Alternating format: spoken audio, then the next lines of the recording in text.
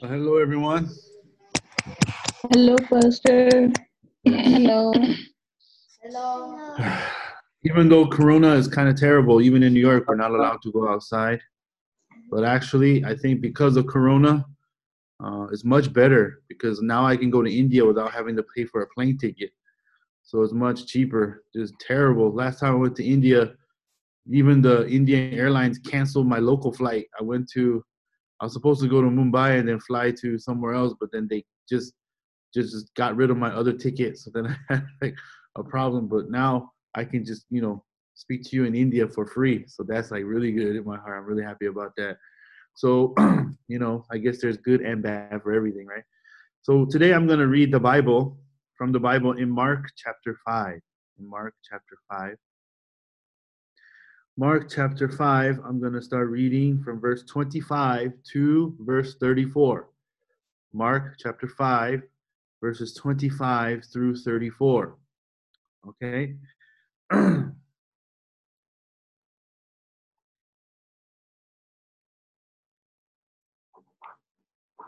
Okay, so let's read.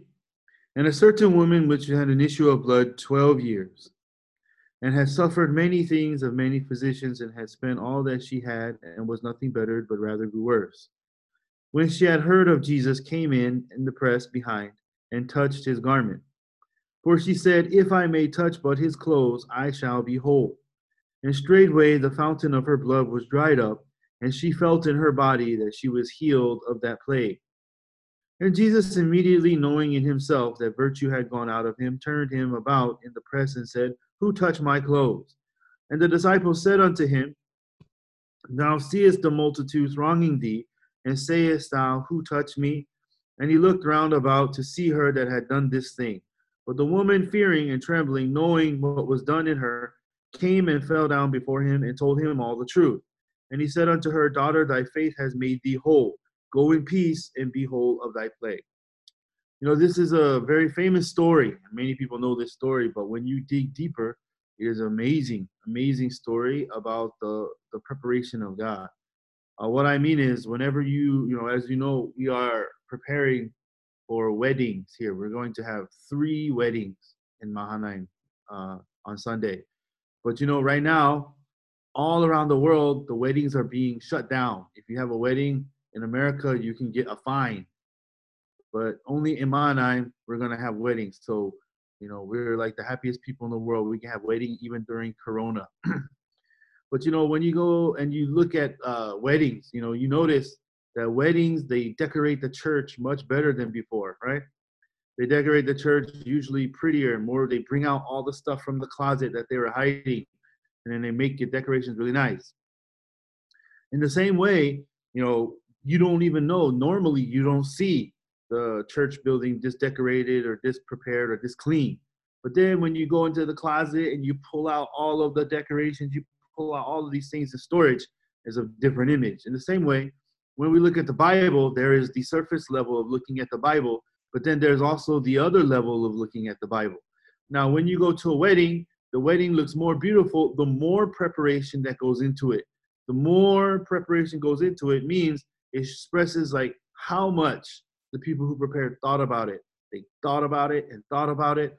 If you look at it, there are two kinds. Like in America, there's a car company, it's German. It's called Mercedes Benz. I never thought about this, because I never drove a Mercedes Benz. I've been in one before, but I never owned a Mercedes Benz. Yeah, I never made that much money. But the important thing is there's a reason why Mercedes Benz cars are expensive. So once I rode in a Mercedes Benz. Now, this Mercedes Benz is very interesting. So when you drive in a car and you go on the highway, and then in America, speed limit's about 55 to, in some places are 70. So 70 miles an hour is about 110 kilometers. So since you're in India, I have to do kilometers, but you probably don't understand 70 miles an hour. So when you drive about 110, 120 kilometers, what happens when you turn the curve? When you turn the curve, you can feel the car pulling you to one side, right? It always like pulls you to one side. So that's how you feel the gravity when you take that curve at 120 kilometers, 70 miles an hour. You start to feel your body go the opposite direction. Well, the Mercedes Benz, they have what they call oscillating chairs, which means Your chair moves. You do not move. The chair moves. It rotates so that no matter what curve you're taking, you're always sitting straight.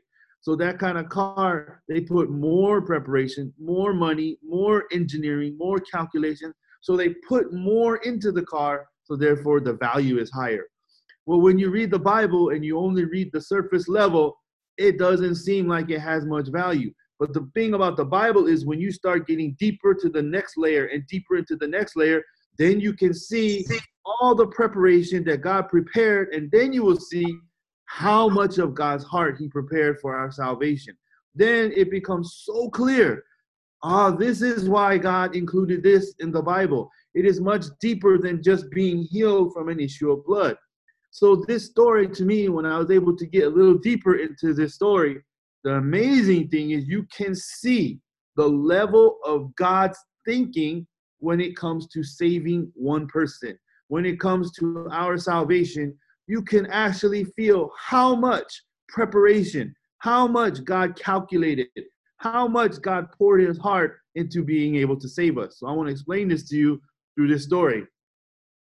So this woman, I don't know if she was born with, I don't think she's born with this disease, but she's only had this disease for 12 years. So for 12 years, she started to have an issue of blood. Now the issue of blood means like a hemorrhage. That's like when you have bleeding, constant bleeding. But in some places, the issue of blood is like when a woman has a period. When the woman has a period, she bleeds. So at times it says the issue of blood can mean many different things. The thing that it talks about is it's constant bleeding, constant bleeding. Now, when it's constant bleeding, she did this for 12 years. And finally, she went to this doctor, that doctor, and then finally she wasted all of her money and still did not get better. Now, when I saw this, I was thinking in my heart, this doesn't really fit in the Bible. Now, why would they have a story like this? It doesn't make sense. Blind people being healed, that has a spiritual meaning, right? Blind, I cannot see, so now I see. That could be a thing. But an issue of blood is kind of like very random when I first thought about this disease. But then when I started thinking about it, I thought about it like, why did she suffer? Actually, when you look at it, of course, when you're sick and you have a disease, there is a certain level of suffering, right? Physical suffering, mental suffering. But then when I was asked this question by one of my church members, she asked me, well, why does it say she suffered? Well, why did she suffer? What was her suffering? Sometimes as a pastor, you get asked many ridiculous questions. Sometimes they say, well, what did the disciples eat? What did the disciples wear? And I always tell them, look, I'm a pastor. If you want to find out what the disciples wore, you ask them when you die and go to heaven, because I have no idea what they had in their closet. So the important thing is sometimes as a pastor, you get asked many different kinds of questions. Well, then this question is about the Bible. So I thought about, I could say, I don't know. If you were bleeding for 12 years, wouldn't you suffer? That's what I initially instinct wanted to say. But I denied my instinct and I started looking into the Bible. And then I found in Leviticus chapter 15. So if you go to the Old Testament, the third book in the Old Testament is Leviticus. So there's Genesis, Exodus, and Leviticus. And Leviticus chapter 15. Leviticus chapter 15, we're going to start reading. We're going to read verses 25 through 27. Okay? Leviticus chapter 15, verses 25 through 27. So listen carefully. And if a woman have an issue of her blood many days out of the time of her separation, or if it run beyond the time of her separation, all the days of the issue of her uncleanness shall be as the days of her separation. She shall be unclean. Every bed whereon she lieth, all the days of her issue shall be unto her as the bed of her separation. And whatsoever she sitteth upon shall be unclean, as the uncleanness of her separation. And whosoever toucheth those things shall be unclean, and shall wash his clothes, and bathe himself in water, and be unclean until the even. So this is very interesting. There are 613 laws in the Bible, but for some reason, God included a law regarding a woman who has an issue of blood. God could have included any disease. Oh, if you have cancer, this is the thing. If you have AIDS, this is going to be. But for some reason, God included this law about the woman who's going to have issue of blood 12 years. And the interesting thing is, Why would he go through all of this to talk about the woman who has an issue of blood? This woman was suffering physically, but as you know, there are many handicapped people in this world. There are many people who are blind. There are many people who have different diseases. Even when you think about it, they learn how to live with it. They adjust, right? Some people with no legs, they learn how to walk with crutches. Some people who are crippled, they learn to keep living with the wheelchair. So yes, it's physically uncomfortable, but people adjust. After 12 years, I'm pretty sure she adjusted. Anyway, she was strong enough to push through a crowd of many, many people just to touch Jesus. So obviously, she is not physically incapable of moving. She's moving around, pushing people out of the way, and then grabbing Jesus's clothes. So physically is not the suffering. The suffering that she was suffering was because according to the law, she is now unclean. Everything she touches is unclean. Every person she touches is unclean. This means for 12 years, she cannot hold her children. 12 years, she cannot hug her mother. 12 years, she cannot touch her husband. 12 years, she cannot be with other people because if she touches them, they become unclean. And another thing is, she cannot enter the temple. She cannot enter into the temple because she is unclean. For 12 years, she has tried to get rid of this disease so that she can become clean. But when you think about it, I thought about it this way. What if God never made this law? It was God who made the law, right? If God made the law, he could have not made this law. There's no law about AIDS. There's no law about cancer in the Old Testament, right? You don't see commandment 644, if thou shalt have cancer, thou shalt be unclean. That's not included in the Bible. So why did God include this law about a person who has an issue of blood? If you really think about it, there's no reason to include it. There's no real particular meaning or reason to include this law, but God chose to make this law. And when God chose to make this law, what happened? This woman became unclean. Now, to me, that's very interesting because when I thought about it, if God never made this law, then this woman would have just lived her life with this disease. She would have just lived, adjusting, living her daily life like a blind person, learning how to read Braille. A blind person memorizes how many steps it takes from their bathroom to their bedroom. A blind person learns how to cross the street. A blind person, there's ways of adjusting physically. If this woman did not receive the judgment of the law saying that she is unclean, she never, ever needed to meet Jesus. There is no reason for her to look for Jesus. And then she would have nothing to do with Jesus. So when I thought about that, I realized, wow, is this woman unclean because the law exists? Or is this woman become unclean because God made this law for her? When I think about it, there's not many people in the Bible that talks about this disease. And I don't know how many people in the history of the world has had this disease. I've never met a person who had an issue of blood more than 1 day or 2 days or 5 days. Thank God. If my wife had an issue of blood for 12 years, can you imagine that? Every month period for 12 years, I would be divorced by now. But the important thing is, I've never met anybody who has had an issue of blood more than just a couple of days. So when I thought about it, it seems to me, wow, this law was made just for her. This law was made to draw her, to lead her, to pull her where she has no other choice but to meet Jesus Christ. If she did not receive this law, if she did not get judged by God as unclean, she would never, ever need to meet Jesus Christ. But because of this law condemned her as unclean. So when she heard about Jesus Christ, it was a perfect match. Jesus came to heal us. Jesus is the Son of God. So because she was sick, she needed a physician. That's what the scripture says, right? They that are sick need a physician, not they that are healthy. So this woman, by getting condemned by the law as being unclean, that drew the straight connection between her and Jesus. Now, the beautiful thing about this is, if you also look, not just here. Now, what we read up until 27 is the condemnation part, is the judgment part. If you have an issue of blood, you are unclean. Whatever you touch becomes unclean. Whoever touches what you touch also becomes unclean. But starting from verse 28, there's something different. Okay, we're going to read verse 28. But if she be cleansed of her issue, then she shall number to herself 7 days, and after that she shall be clean. 29. And on the 8th day she shall take her unto her 2 turtle doves or 2 young pigeons, and bring them into the priest and to the door of the tabernacle of the congregation. And the priest shall offer the one for a sin offering and the other for a burnt offering. And the priest shall make an atonement for her before the Lord for the issue of her blood. Everyone, up until verse 27, it details the condemnation. It details the judgment of God. She is unclean. She is unclean. Whatever touches unclean. But starting from verse 28, the law shows us how she can be clean.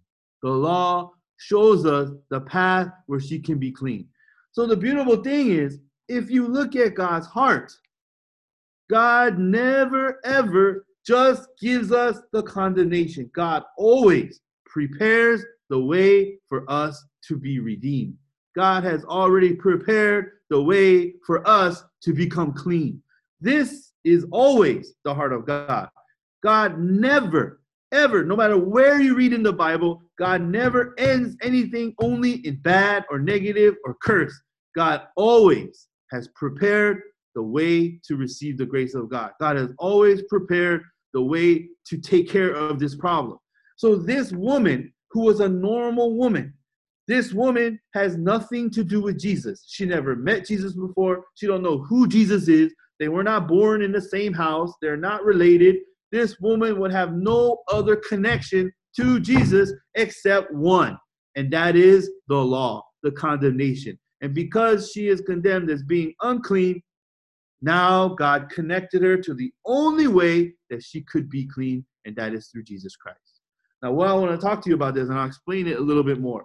Now, in our mission, there is a very famous story. In our mission, one of the most famous stories in our mission, everybody knows, is Minister John Choi, who was stung by the scorpion. Have you heard this story before? We heard this story so many times, I memorized it. I'm pretty sure all of you memorized it too. There is nobody in Good News Mission who is afraid of scorpions. That's how many times we heard this story. Nobody is afraid of scorpions anymore, right? Because if you get stung by a scorpion, you just call Pastor Park, or you open to Isaiah chapter 40, verse 31. So nobody in our church is afraid of, but everyone. God didn't give us this testimony so that we would not be afraid of scorpions. Scorpions is not important. The important thing is, I want to talk to you about this, is that when John Choi was stung by the scorpion, Pastor Oksu Park asked to talk to Minister John Choi. If you listen to the story very carefully, you can see there's something that God wants to show us. Minister John Choi talked to Pastor Oksu Park. Pastor Oksu Park told him 2 things that I want to talk about right now. 2 things. The first thing that Pastor Oksu Park talked about was, he told him, the doctor says you're going to die. The nurse says you're going to die. You have the poison in your body, and your body does not have the strength to overcome the poison. So everything, everybody, your situation, the doctor, the nurse, everything says that you are going to die. That's the first thing that Pastor Osupar mentioned. Second thing Pastor Osupar mentioned was really graceful, but he says, but John Choi, I am so thankful that I am a pastor. If I were a doctor, I have to travel. I have to be next to you to help you. Because if I'm a doctor, I have to fly in the airplane 17 hours just to get there, and then I can help you. And secondly, even if I'm a doctor, I have to have medicine. But there's no medicine to cure scorpion poison. So there's nothing that I could do if I were a doctor. But thank God I'm a pastor. Why? Because as a pastor, I have the Word of God. And the Word of God has never lied before. That's the second. 2 main things that Pastor Oku talked about when he talked on conversation with Minister John Choi. The first thing I want to talk about is, so when John Choi heard this conversation, 2 thoughts popped in his mind. 2. What he said was, he's right. Everybody believes I'm going to die. The doctor believes I'm going to die. The missionary believes I'm going to die. Even the nurse believes I'm going to die. Even myself, I believe I'm going to die. There's only one person one person who keeps telling me there is a way for me to live. One. The only way for John Choi to live right now is to wait upon the Lord. You understand what I'm saying? So basically, the doctor cannot help, the nurse cannot help, he cannot do it. There is literally only one way, and the only one way is that he has to wait upon the Lord. Like, he has to believe in the Word of God. He has to seek and depend only on the Word of God. Everyone, do you know why this is so amazing? John Choi, he cannot go, and he cannot avoid faith. He cannot avoid the work of God. God blocked every other way. There is no exit. Now, when you drive on a road, sometimes there's no exit. If there's no exit on the road, you have to keep driving. There's no way to turn off. You can't turn left and you can't turn right. God blocked every exit so that there's only one left. And that one exit was God. To wait upon the Lord. To trust only in the Word of God. Everyone. The most powerful thing that God gave us was the Word of God. The most powerful thing in the universe that God could give us is the Word of God. We don't think very highly about the Word of God because it's in a Bible that costs like $12. We have a Bible in our hand that costs like $15, $18. So in our mind, we don't really understand what you are holding in your hand. In your hand is the power of God. God put all of his power, all of his will, all of his wisdom, all of his mercy, all of that is included in the Word of God. But simply because we see it in a little book and we leave it on our table, we despise the Word of God. But everyone, John Choi's heart, there was no other hope. And John Choi talked about it. That moment, I realized there's only one way to live, and that is to depend upon God. So then he started to pray. He says, God, you told Pastor Park, you never lie. God never lies. So if God never lies, then if I wait upon the Lord, you promise me that you shall renew my strength. So everyone, this is very important, okay? If you believe, there's only one qualification to receive the blessing of God. There is only one qualification. God has no qualification. Could you imagine if God was like a university? You have to take an entrance exam to receive the grace of God. You had to take like a test just to receive the grace of God. All of us would fail. You understand? And what if he made that test in Chinese? Okay, you have to pass a Chinese test to go to heaven. Then I'm going to hell because I don't speak Chinese. So the important thing is, God, there's only one qualification to receive the blessing of God. Just one. I'm going to talk about it. What is that qualification? So, for example, not too long ago, my wife, she had a very difficult heart. But what you have to understand is my wife don't like talking to me. My wife does not like talking to me. If she has a problem, she hides it from me and she goes and talks to somebody else. Now, she went to Pastor Youngu Park's office. She went to Youngu Park's office. I didn't even know she had a problem. Because every time I talked to her, she's like, oh, I'm fine. Oh, hello, I'm fine. But then she went to Pastor Youngu Park's office and she started crying. She's like, and then Pastor Park said, all right, I'll wait till you finish crying. So, women, you have to wait till women finish crying because when they talk, when they cry, you can't understand anything they say because when they talk, when they cry, like, and then I went, so you have to wait. You have to kind of calm down, wait, then they can speak English, right? So what happens is after Pastor Youngu Park waited, and then she finally says, I'm not qualified to be a pastor's wife. I don't love the gospel. I don't, love the church. I'm not diligent. I don't know the Bible. I cannot preach the gospel. I'm not qualified to be a pastor's wife. When I look at other pastors' wives, they have so much energy. When I have me, I just want to go to sleep. I don't have the same heart. I'm not qualified to be a pastor's wife. And then Pastor Youngu Park says, are you finished? He's like, yeah.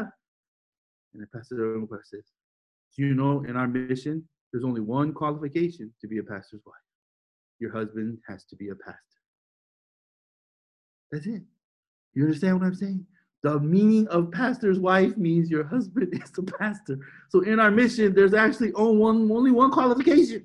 To be a pastor's wife, your husband has to be a pastor. Everybody understand? So everyone, to receive the blessing of God, there's only one qualification. You know what that is? Faith. That's it. Believe the word of God, and the word of God is going to work. Everybody understand? It doesn't matter if I'm Indian. It doesn't matter if I'm American. It doesn't matter if I'm smart or if I'm stupid. It doesn't matter if I'm fat or am I skinny. The word only has one qualification. When we accept the word exactly as it is and we believe that word will give us new strength. That's the only qualification. Everyone, this is what we call grace. Why? It doesn't matter how I live. Even if I didn't live by faith for 70 years, I deny God. For 70 years, I spit on God. But if I believe the word now, that word is going to work. That is the only qualification for the word of God. So when John Choi looked, there was only one way God prepared for him, and that was the word of God. Why does God work that way? Isn't it better to have many options instead of one? Whenever we work or we solve a problem, whenever we go and we face a situation, whether it's at work or whether it's at the house, it's better to have more than one solution to just have only one solution. We are so programmed, we want many options. Just in case this one doesn't work, then we can use that one. Just in case this is not enough, then we want to use that one. But the way God works is he only leaves one way, one option. And there's a reason why there's only one option. Because God is the best option. There is no other greater option than God. Number one, nobody loves us more than God loves us. Nobody can do, with God, all things are possible, right? With human beings, nothing is possible. Everything's impossible. Nothing is possible with man. Therefore, God doesn't want us to trust something that cannot do anything for us. God is the only one. God is the only one that can do anything he wants, that can do everything he wants, because he is the only one that has all the power. So when God blocks off everything, it is to give us the only option, which is the only true option, which is God. So when I thought about this law about judging this woman who had an issue of blood 12 years, in my mind, I'm thinking, actually, this law is not necessary. How many people in this whole history of the world do you know had this problem? So far, I only know one. That's the one that we just read about here in the Bible, right? But the interesting thing is, when I look at it, there's no value to having this law amongst the 613. There's only 613 spaces. God wasted a space with this law. He could have put something else in there. He could have put, that's my opinion. But the beautiful thing is, what I felt is, God knew that this woman was going to have an issue of blood. God knew that this woman is going to have to meet Jesus one day. So what did God do? God put this law in there. And it seems like, it just feels like it was only for her. Because obviously, I mean, of course, there are other people who have had the issue of blood. Of course, there are other people who has had this disease, or otherwise it probably wouldn't be in the Bible. But from what I've seen in this Bible, I've seen many lepers. I've seen many blind people. I've seen many crippled people. It talks about many of them. In the Bible, it only talks about one person I know of that had an issue of blood, only that woman. But just for that woman, God included this law so that this woman could be cleansed. Everybody understand? You know, I used to think, thou shalt not kill, thou shalt not steal, thou shalt not commit adultery. How come God included all the laws that I broke? That's just not right.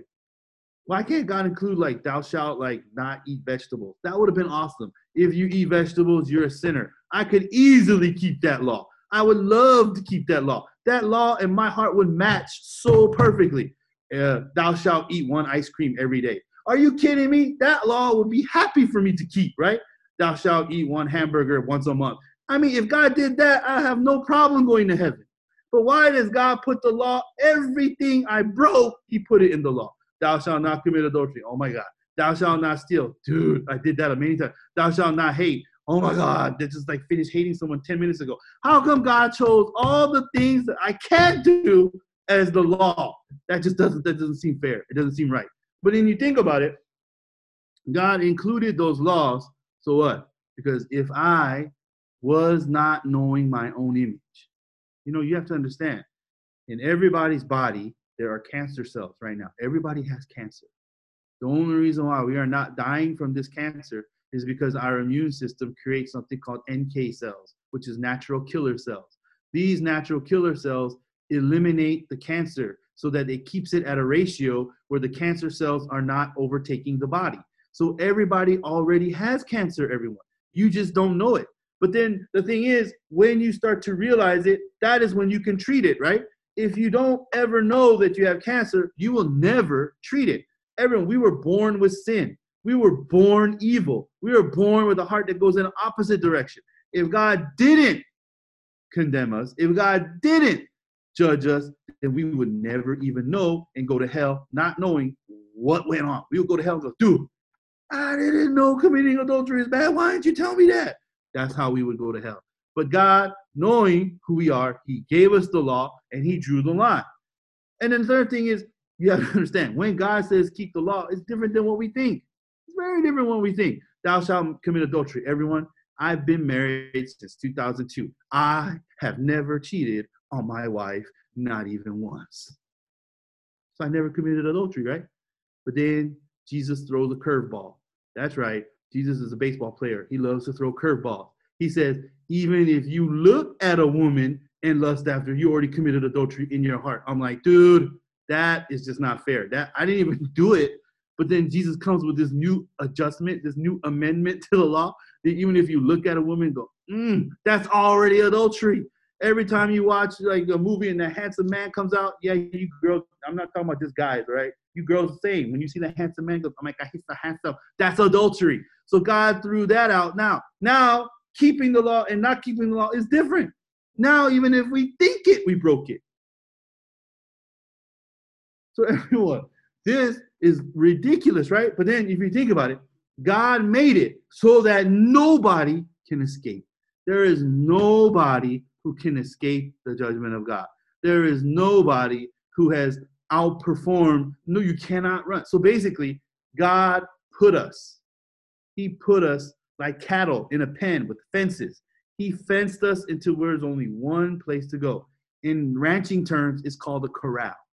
A corral is the course. So you have these cows that come in from the field, and then you have the horse guy, the wrangler. He'll come in, he'll start whipping, he'll start, hitting them, and he'll have the dogs put them into this pen. But to move them from the pen indoors, you cannot just do it. You cannot pull one by one. Sometimes the cow don't want to move. So what do? You have a corral. So what you put them in this one big gathering area, and then you start pushing them forward. Well, when you push them forward, it's blocked by gates, so there's only one path.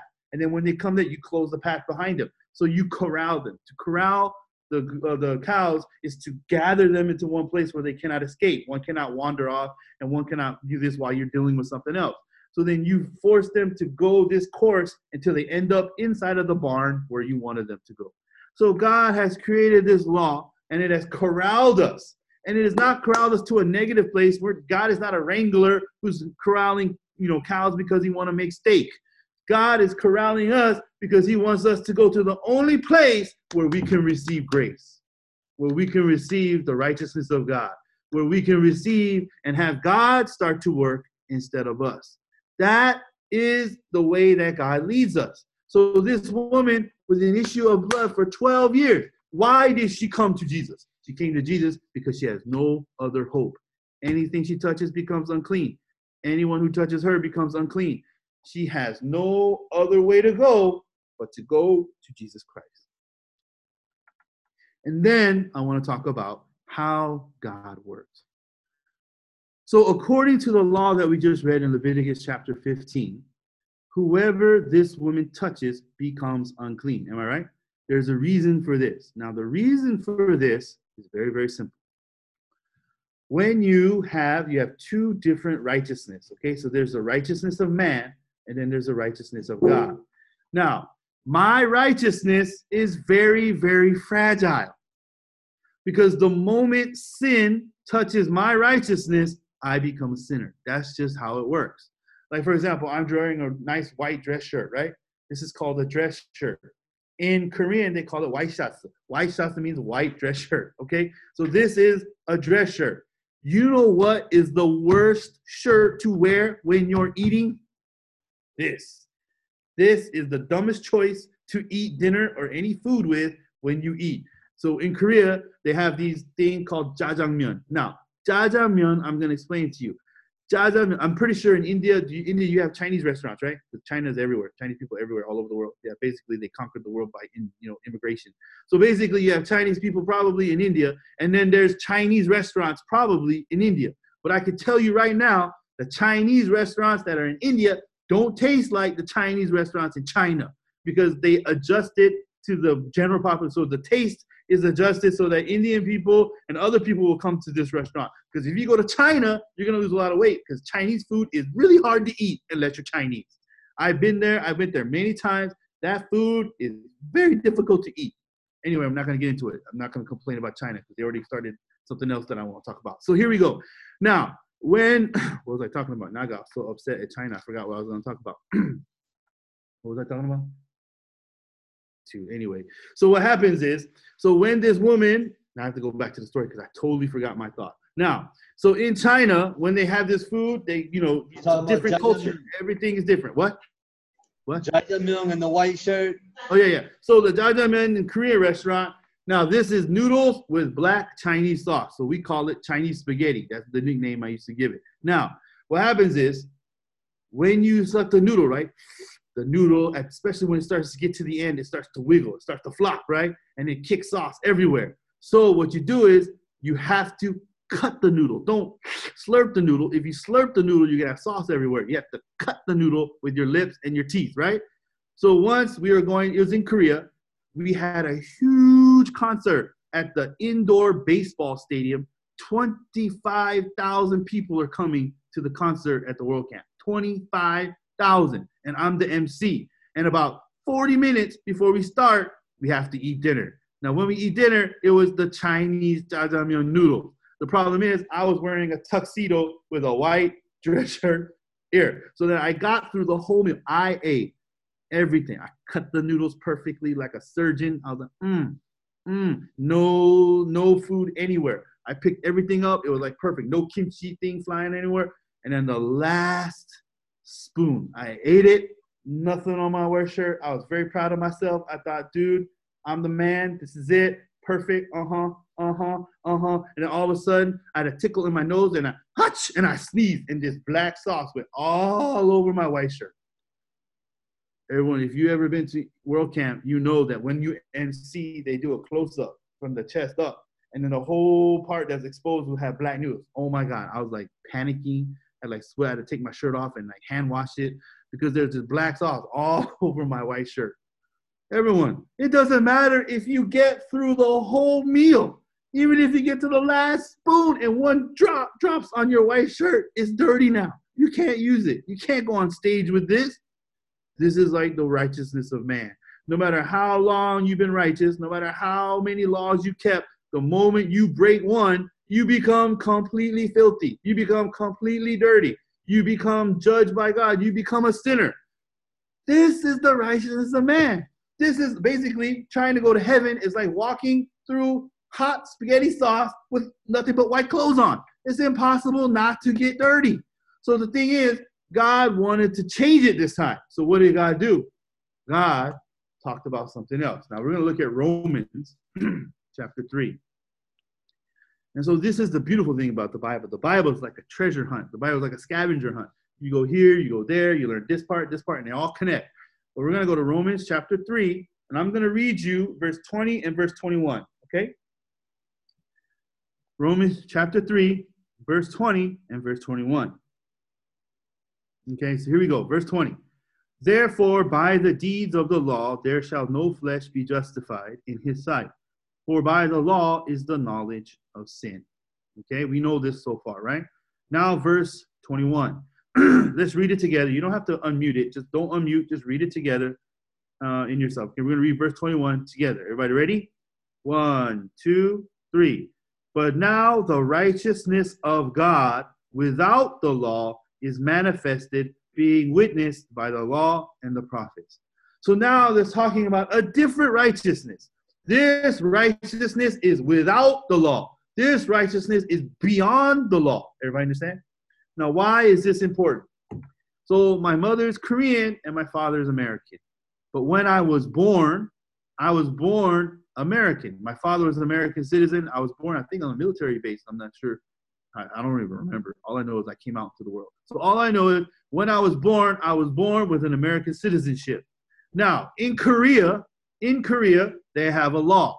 All Korean men must go to the military for 2 or 3 years. They can't escape it. Unless you have only 2 fingers or you're missing 10 teeth or like you're mentally handicapped and you see visions, unless you're kind of weird, every man has to go to the army for 2 or 3 years. It's called mandatory military service. Now in America, it's volunteer. I can go if I want to go, and I don't have to go if I don't want to go. Now, the interesting thing is my mother was a Korean citizen. Now she immigrated to the United States and now she's American, but she was born a Korean citizen. I was born in the country of South Korea, but I don't have to go to the army. Why? Because I'm an American citizen. And because I'm an American citizen, their Korean law has nothing to do with me because I am without that law. I am outside of the Korean law. Korean law does not govern me because I'm governed by a different law. Everybody understand? So therefore, no matter what the Korean government chooses, I do not have to follow that law. Yes, I have 50% DNA in my body, but 50% of it is Korean. But that doesn't mean I have to serve Korean army. I don't need to go to the Korean army. When the Korean army makes an announcement, anybody who's 18 years older, 21 years and older, come to the army right now. I can just sit on my couch. Why? Because I'm an American citizen. My government, I'm outside of that law. Now, the righteousness of man is under the law.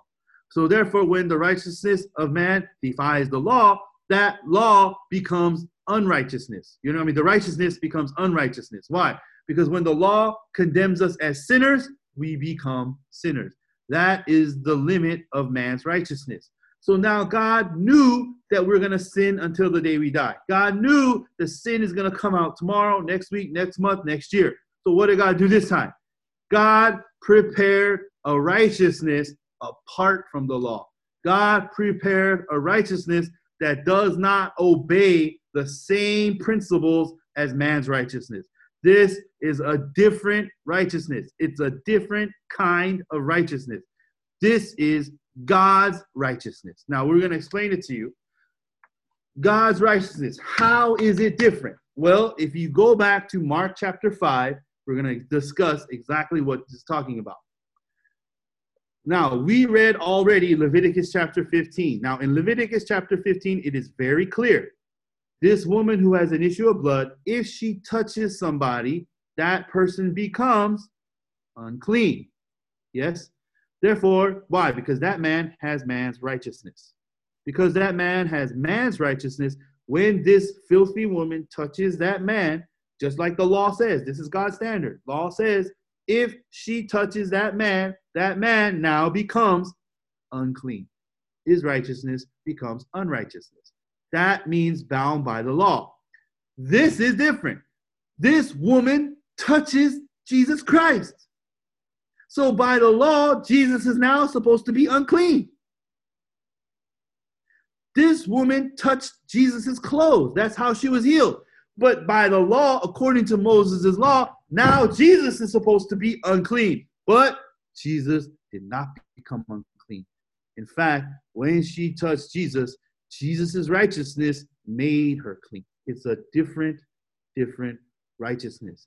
God's righteousness does not obey the same principles that man's righteousness obeys. God's righteousness is above the law. Therefore, no matter what this law says, it cannot influence, it cannot take away the righteousness of God, because God's righteousness is governed by something different. It is governed by the will of God. Therefore, the law cannot touch God's righteousness. So when this woman touched Jesus Christ's clothes, this woman could not make Jesus' righteousness unrighteous. She could not make Jesus unclean because of two things. Number one, God's righteousness is greater than our sin. The blood of Jesus is greater than our sin. The blood of Jesus has the power to cleanse us. It is like germs touching Clorox.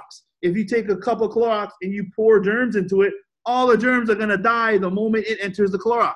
Or if you have a water, if you have a cup of water with a lot of germs, bacteria in it, and you pour Clorox into it, the moment Clorox touches that germ, and water, all the germs die. It's the same thing. When sin touches God's righteousness, sin disappears. That is the difference between man's righteousness and God's righteousness. When God's righteousness touches something, it becomes clean, no matter what. It just becomes clean. That's the natural law of God's righteousness. So when this woman touched Jesus, she didn't make Jesus unclean. Jesus' righteousness made her clean. It's a different righteousness. But then, we're going to go one more time in the Bible. Let's look at 2 Corinthians chapter 5. 2 Corinthians chapter 5, we're going to be reading verse 21. First, we'll read verse 17. First, we'll read verse 17, and then we're going to read verse 21. Okay? So I'll read verse 17. Therefore, if any man be in Christ, he is a new creature. Old things are passed away. Behold, all things are become new. So we are a new creature in Christ. So what God did through Jesus Christ was he made us a new creature. We are different than before. The old me is passed away. There is no old Pastor Terry. Now, what does this mean? What is this new creature? This new creature is described in verse 21. Now, in verse 21, we're going to read it together. Read out loud or whatever. Don't unmute. Just read it. Verse 21. We're going to read together. Everybody ready? 1, 2, 3. For he has made him to be sin for us who knew no sin, that we might be made the righteousness of God in him. Through Jesus Christ, there was an exchange. God removed my sin and put it on Jesus and made Jesus the sinner. But then God removed Jesus' righteousness and put it on who? You and me. Everyone. Whose righteousness did God give us this time? It is not man's righteousness. It is God's righteousness. That is the righteousness that God gave me. So now I'm a new creature. I am not a human being. I'm not Pastor Terry with Pastor Terry's righteousness. I am Pastor Terry, who is covered and given the gift of the righteousness of God. Therefore, how can I say I'm a sinner? I can't say I'm a sinner. God just showed me he gave me his righteousness. So am I going to tell God, you know what, God, your righteousness is out of order. Sorry, it doesn't work. I tried it. It didn't work. I'm still a sinner. Everyone, that doesn't make sense, does it? Right? So basically, if you're saying you still have sin, you're telling me and you're telling God that Jesus didn't finish his job. Now, this is interesting. Now, when you die and you go before God, I don't know about you, but I ain't going to say I'm a sinner. I'm not going to be the one to tell Jesus, oh, by the way, Jesus, you lied. It isn't finished. My sin wasn't finished. I'm still a sinner. Okay? I definitely want to see that conversation. When someone comes up to Jesus and goes, Jesus, no, I'm still a sinner. I'm going to sit on the sideline and eat some popcorn and watch the drama that's about to unfold, because I don't want to be that guy that talks about that. I'm not going to be the guy that goes, God, you're lying. I still have sin. No, I'm not going to be in that conversation. I'm going to be on the side watching the fireworks erupt when that happens. I'm like, dude, that guy said Jesus didn't finish. I'm going to eat popcorn and watch it. Why? Because that's drama. You want to be the one that goes and tells Jesus, oh, by the way, Jesus, your blood wasn't enough. You want to be the one that goes to Jesus and say, oh, by the way, when you died on the cross, my sin still remained. Ha, ha, ha. You know, the trick's on you. I don't know about you, but I'm not going to be that guy. I know when Jesus says my sin is washed, that means my sin is washed. When God says he has given me his righteousness, that righteousness is eternal righteousness. Why? God is eternal. Amen. If God is eternal, that's another difference between man's righteousness and my righteousness. Man's righteousness is not eternal. God's righteousness is eternal. So when God gave us his righteousness, my righteousness, it may look the same, but it's completely different. Everybody understand? Everyone, when I was a kid and I was in Korea, so actually it was when I was in missionary school. When I was in missionary school, there was a member of our church. He saw that my shoes were kind of getting old. So this member of the church wanted to buy me some shoes. Now, I didn't ask him to buy me some shoes, but he looked at me and goes, you know what? I want to buy this missionary student some shoes. So he went and he bought me some shoes. And when he bought me some shoes, he was very proud of those shoes. He's like, oh, I bought you very good shoes, and they were on sale. They were only $20, but they are the Nikes. You know Nike, American Nike. Nike's very good, right? This is Nike. And I opened the box. It's not Nike. They were called Mikes. They're imitation shoes, okay? So the Nike has one swoosh. This one had two. This one had two swooshes, and on the it's the same font. The color is the same. It looks the same, but then even the trademark, the label is written in the same font, like same, but it's Mikey, not Nike. It's Mikey with an M. So everyone, it may look the same, but it is an imitation, right? It's different. So in the same way, our righteousness and God's righteousness, they may look the same. It may sound the same, righteousness, but God's righteousness is completely different than man's righteousness. The righteousness that God gave us was his righteousness. So it's like this, okay? Now all of you are in India. So when you hear the word breakfast, you understand what I'm saying, right? Breakfast is the meal you eat in the morning, right? Okay? So when I say breakfast, you know it's in the morning. And you know I'm talking about food. But that right there is the end of where we think about the same thing. Because when I say breakfast, what pops in your mind? The food you eat in India. You understand what I'm saying? When I say breakfast, you're imagining the food you usually eat in India, right? When I say breakfast in American here, you know what American thinks about? Pancakes, cereal, bacon, and then sausage, and then cheese and eggs, like milk and orange juice, right? And coffee. So when a Korean person hears breakfast, the Korean person thinks of, rice and soup and kimchi and fish.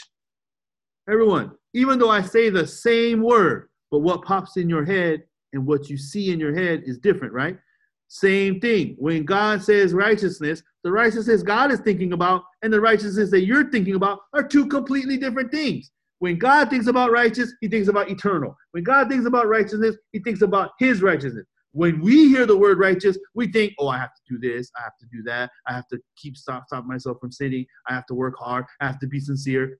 That is our idea of righteousness. Our idea of righteousness does nothing but block God's righteousness from entering into my heart. Why? Because I'm thinking about something completely different.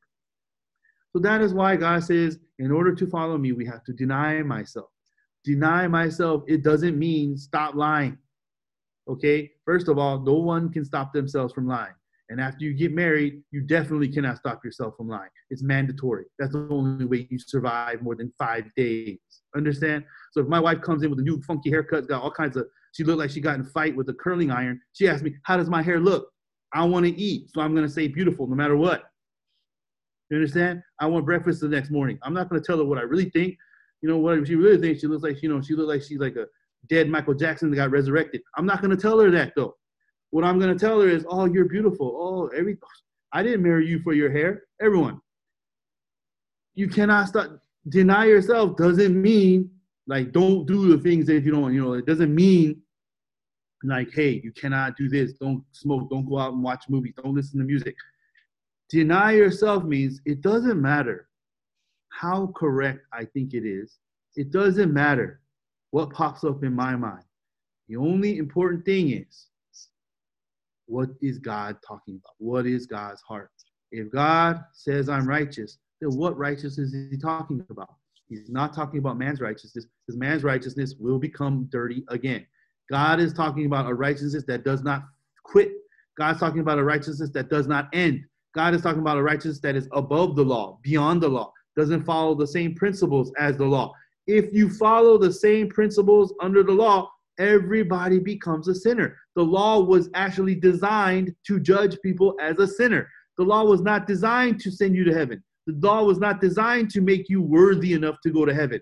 The law told you, don't do this or don't do that. The law did not give you the power to do this or that. It only tells you, don't do this, don't do that. So the only thing the law does was condemn you for breaking it. So the whole purpose of the law was designed to just show you that you are a sinner, so that we will be corralled to the only source of righteousness, true righteousness, and that is Jesus Christ. And when we meet Jesus Christ, and when we touch Jesus' righteousness, that righteousness passes on to me, and there will be no sin that can remain. Why? because God's righteousness erases all sin. God's righteousness cleanses us from all iniquity. So everyone, what God is telling us here, this woman who touched Jesus Christ, she was cleansed.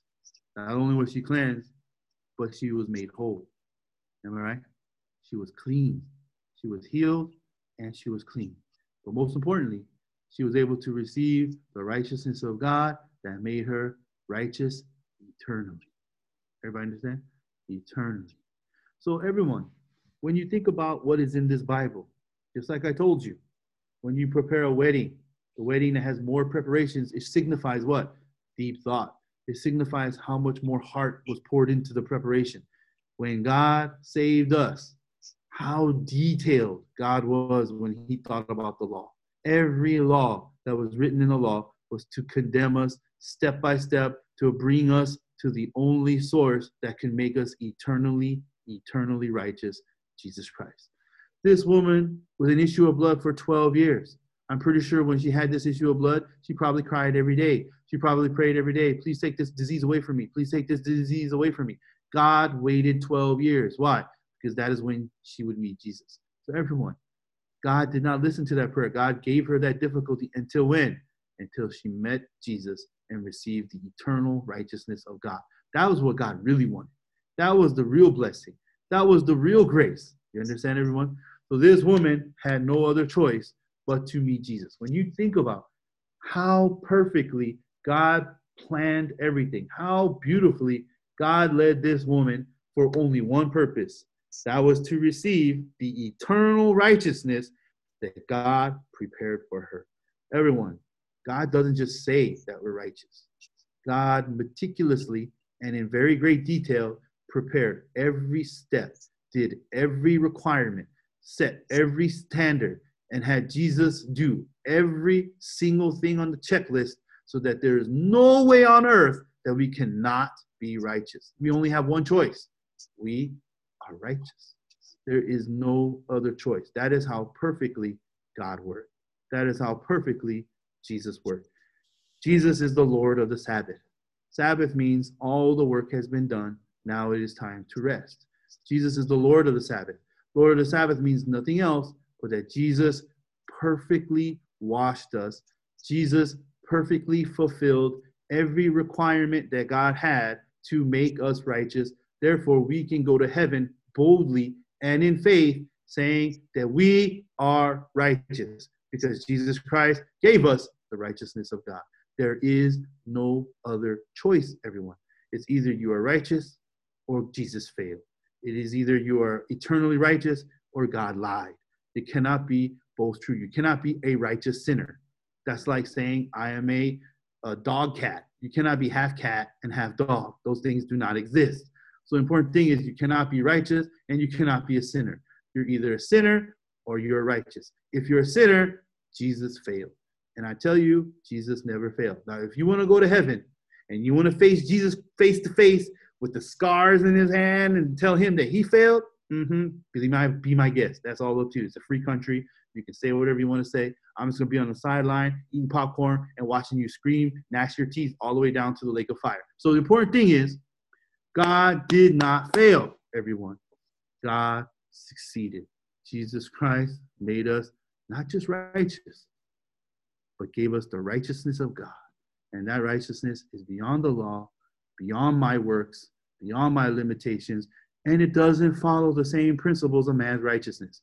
Man's righteousness is not eternal. God's righteousness is eternal. The moment sin touches man's righteousness becomes dirty. Sin touches God's righteousness, that sin becomes clean. Everyone, this is a different righteousness, and that is the righteousness that God gave all men.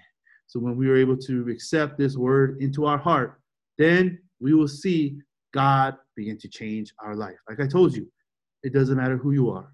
It doesn't matter what you've done until now. There's only one qualification to witness the work of God, to receive the power of God, that is to believe it. Accept it and believe it, and that word of God will change your life. So thank you very much, everyone.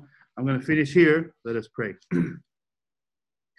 Dear God, you have given us this perfect salvation. Lord, if this salvation were not ready, you would have never written the Bible. If this salvation were not really completed, then Jesus never would have said on the cross, "It is finished." Jesus said it is finished on the cross because he clearly and surely fulfilled everything so that we can clearly say with boldness that we are washed from our sin. Our sin has been ended on the cross. And Lord, you didn't just give us any righteousness, but you gave us your righteousness. God, we truly thank you for the blessings that you have given us. God, there is no other way but to believe in your word. And Lord, we ask that no matter who it is today, that you plant that word inside of our heart and let us only exalt the word in our heart. God, we truly thank you for this time. During this coronavirus, even though it seems very bleak and very despairing outside, but Lord, no matter what it is you who allowed this situation. It is you who is going to work through this. And then we may not see it now, but we will be able to see the great plan of God, and we will see all the amazing works of God that are going to happen all around the world through this situation. God, you are going to flip this world around so that the gospel will be able to be preached to every corner. But we can see that not so many people right now who never even thought about death or thinking about death right now. Lord, it may seem like a harsh, difficult, bad thing. But Lord, we can see that, in the Bible, it says that it's better for a young man to go to a funeral than a wedding. To think about God, to think about the Spirit, Lord, that is more precious than anything else. So God, I know that you're preparing many people to be able to hear this gospel. So Lord, I pray that even during this coronavirus, please open ways that we can preach the gospel to these people before they die, preach the gospel, before it's too late. So God, I pray that you will work strongly and powerfully through each one of our brothers and sisters, whether it's in India, Korea, Japan, China, it doesn't matter. Lord, I pray that you will continually preach this gospel through our brothers and sisters to the end of the world. God, we truly thank you, and in Jesus' name we pray. Amen. All right, guys, thank you so much. I'm busy. I got to go to the